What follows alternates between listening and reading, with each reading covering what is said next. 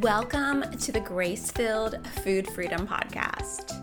In this podcast, you can expect to be inspired and equipped to ditch diets, eat well, and let your light shine. Every time you listen, you can expect practical tips straight from the Word of God that are going to get you on the road to food freedom today. Gooey bites of deliciousness that will make you shimmy in your seat because you know that God is speaking directly to you. Are you ready? All right, grab a fork. Let's dive in.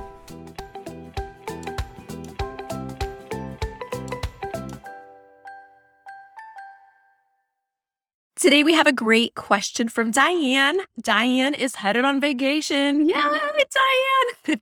And she asked if I have any wisdom about how to eat while you're away.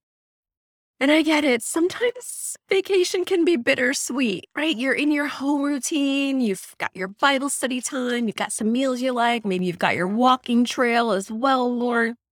And you want to get away. You want to spend some time with your friends and family, see some new sights, turn off your cell phone.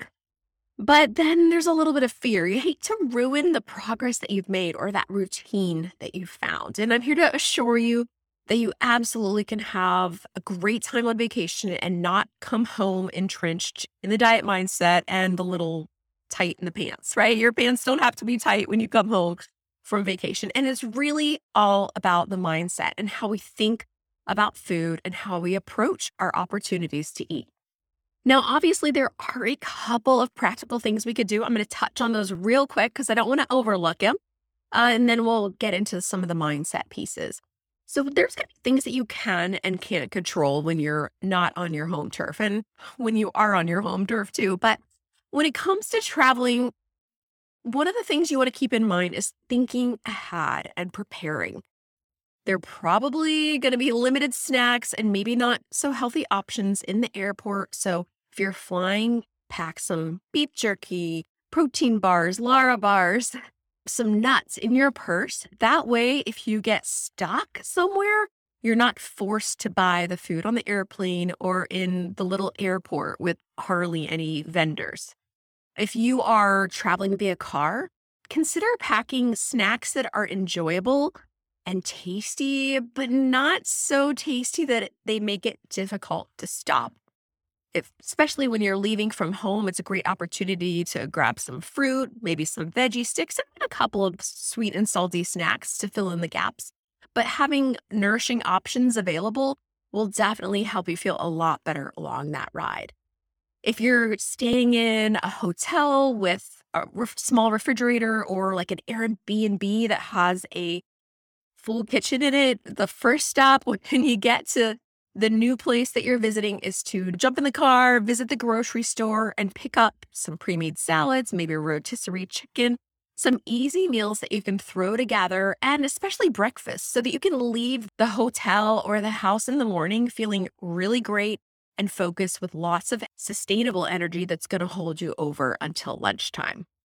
But when you don't have control over what's available, what do? This episode is brought to you by Classical Conversations. Are you interested in homeschooling, but you feel like you lack the support you need? I used to feel the same way, but I learned that not only am I my daughter's first teacher, but I can actually be her best teacher. And it's the same for you. You can learn more about how to make homeschooling doable at classicalconversations.com/Gracefilled. What do you do when you are being served a meal by friends and family, and there may not be a vegetable inside, or when you're at a restaurant that doesn't have any healthy options available to you? Well, this is the beauty of connecting with your hunger and fullness signals. Yep, the eat when you're hungry, stop when you're full signals will not let you down during this season. Aim to enter a meal pleasantly hungry. That means feeling an emptiness in your belly, a definite desire to eat, but not so ravenous that it's hard to control your cravings once you do start eating. No, I completely understand that there are going to be some situations that you cannot control your hunger. I mean, if you're not hungry for lunch and everybody's eating lunch, what do?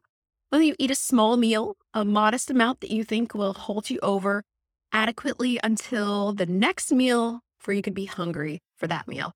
And again, you're kind of guessing here, and you could have a couple of nuts in your purse just in case you get hungry, but do your best to kind of stick within the context of hunger and fullness. When you're sitting down to the meal, first of all, enjoy that you didn't have to cook it. Isn't that amazing?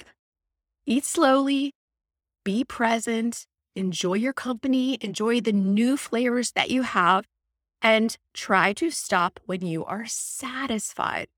Not full, not stuffed, just satisfied. Now, it's a lot easier to stop when you're satisfied if you are in fact hungry when you start. But even if not, again, you can use that beautiful brain of yours and take a limited size portion, right? What you think is a moderate amount of food, the amount that you would serve one of your adult children or a best friend, and have that meal and enjoy it and enjoy the company of your family. So hunger, fullness, and watching the portions can be really, really helpful. The other thing that helps me a lot is when I'm at a buffet or at a family style dinner is to pick out my favorite foods. I do try to have some vegetables, fruits, lighter foods on my plate just to fill my belly up because I like to have a nice portion of food, and richer foods tend to fill you up with smaller portions. But survey the table, survey the menu, and find the thing that you like the most. If you're looking over a table full, like if you were to rate the food on a scale of 1 to 10, what would be a 7 and up? And take those enjoyable foods, try to stick to those most enjoyable foods, and I believe that you will feel mentally satisfied and able to move on without thinking about food. And then we can even take it sort of to the next level. So we talked about overall choosing the foods that you like the most and having your servings of veggies or lighter foods available too. But when it gets to your plate, eat the best bites first. Choose the bites that look the tastiest, the most delicious, the most amazing, and have those now. Fill yourself up with what you like. That way, if you get to the end of the plate, you won't be tempted to keep eating even though your belly is already full. Case in point, when I was a kid, I loved Lucky Charms, and I would eat all of the boring cereal pieces out first and then eat all the marshmallows. Crazy, right? The way that you would do it with this concept is to eat the marshmallows first. This is just an example, probably a really poor one. Eat the marshmallows first. That way, when you fill your belly up, you can leave this plain cereal behind. Or another example would be if you get a burger and fries. For me, it's the floppy fry I like the most. I'm going to pick the favorite fries. I'm going to cut my burger in half, maybe take that big juicy bite out of the center right away. That way I'm filling my belly up on what I enjoy the most, and it's easier to leave the other bites behind. But as you notice, a lot of it comes back to how we think about the food, how we frame it, and how we allow ourselves to enjoy it and then move on. Final point is to keep a clean slate. Don't let mishaps or imperfections linger any longer than they need. If you make a choice that you wish you hadn't, let it go.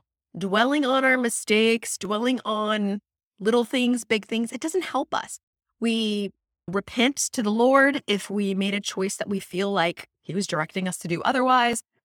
Sweep it under the rug of His grace and we move on. Wait till you're hungry, eat your next meal, have a great vacation. Because when you bring the Lord into every area of your life, well, it changes everything. Oh, and P.S., are you exhausted from fighting binge eating? Whew. I know how it can just drain you to always be stuck in the middle of a food fight. And the fastest way to get exhausted is to fight the battle on your own. And the truth is, a binge, well, it never happens in a peaceful environment. So rather than fighting the darkness, turn on the light. That's why I want to share with you my binge-proof action planner, which is going to help you put feet to your faith and creating a purposeful, peace-filled plan to overcome binge eating. Download it with the link in the show notes. Oh, I have one more thing to ask. If you have 2 minutes, could you please head on over to your podcast app and rate and review the Grace-Filled Food Freedom Podcast? That will give our podcast lots of extra juice to reach women just like you who need food freedom and hope through Jesus Christ.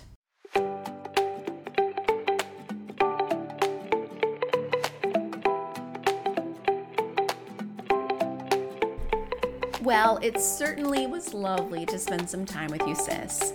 I hope that you're enjoying a taste of food freedom.